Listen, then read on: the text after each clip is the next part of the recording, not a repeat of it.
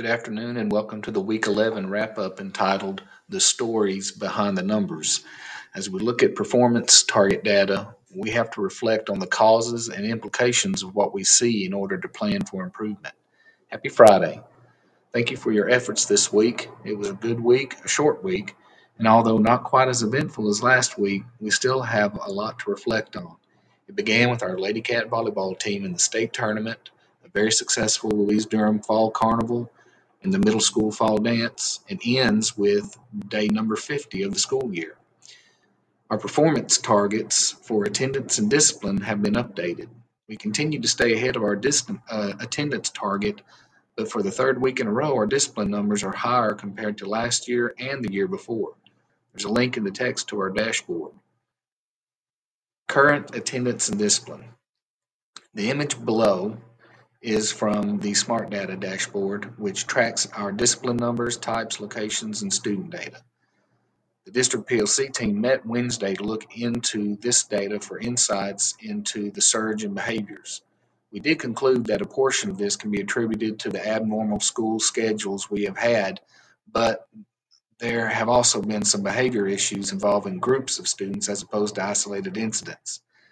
Still, the image below shows that the vast majority of our students are responding to our behavior plans, and as we settle back into routine school weeks, we hope to see the trend heading back in a favorable direction.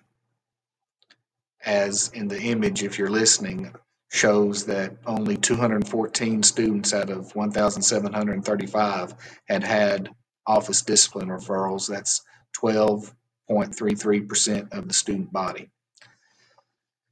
Our attendance for the district continues to be just above our target of 93.5%, coming in this week at 93.8%. We've had our first series of attendance incentives and learned a lot from those activities about motivation to attend school. We want to continue these incentives, but modify them somewhat to involve parents more for our younger students. Instructional data. We will be updating our academic goals again soon. And as we prepare to look at how our district is doing, we will compare that to the instructional practices being used. I've updated the walkthrough data that the principals have been gathering. You can view it here. There's a link in the text. One of the things we're noticing is that the vast majority of observations indicate that we stay on the lower levels of Bloom's taxonomy, and our depth of knowledge for questions and assignments is mostly on the basic level of 1 and 2, with some level 3 and no level 4s. That does not mean that it's not happening, but it indicates that it's not frequent enough to be observed. I've started a file with the depth of knowledge resources for teachers that's linked in the text. There's not a lot here yet except for sentence stems to help with the development of questions. This will also help reach higher Bloom's levels. If you have resources you use yourself, please add them to this file, to this folder. Future breaks. I mentioned in the opening that this was a short week, and I wanted to remind everyone about this year's calendar because we will have more, one per month, Mondays with school closed. This was done primarily to build in weather makeup days in the spring so they do not have to be tacked on at the end of the year when serious learning tends to taper off. These days also break the monotony of long weeks with only weekend breaks. It also provides a day for doctor, dentist, and other visits without having to miss school or work.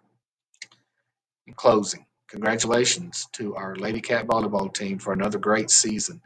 Our Lady Cat season ended on Wednesday in the state tournament after an inspiring comeback to defeat Southside Batesville in the first round on Tuesday. Our Junior Bearcats ended their season well with an overtime defeat of Ashdown here at home last night. Congratulations to those players and coaches. Bearcat football will be traveling to Ashdown tonight to take on the Panthers. Good luck to Coach Bentley and the Bearcats. Amina Public Schools, our students are prepared, our staff is supported, and our community is confident. Have a nice weekend.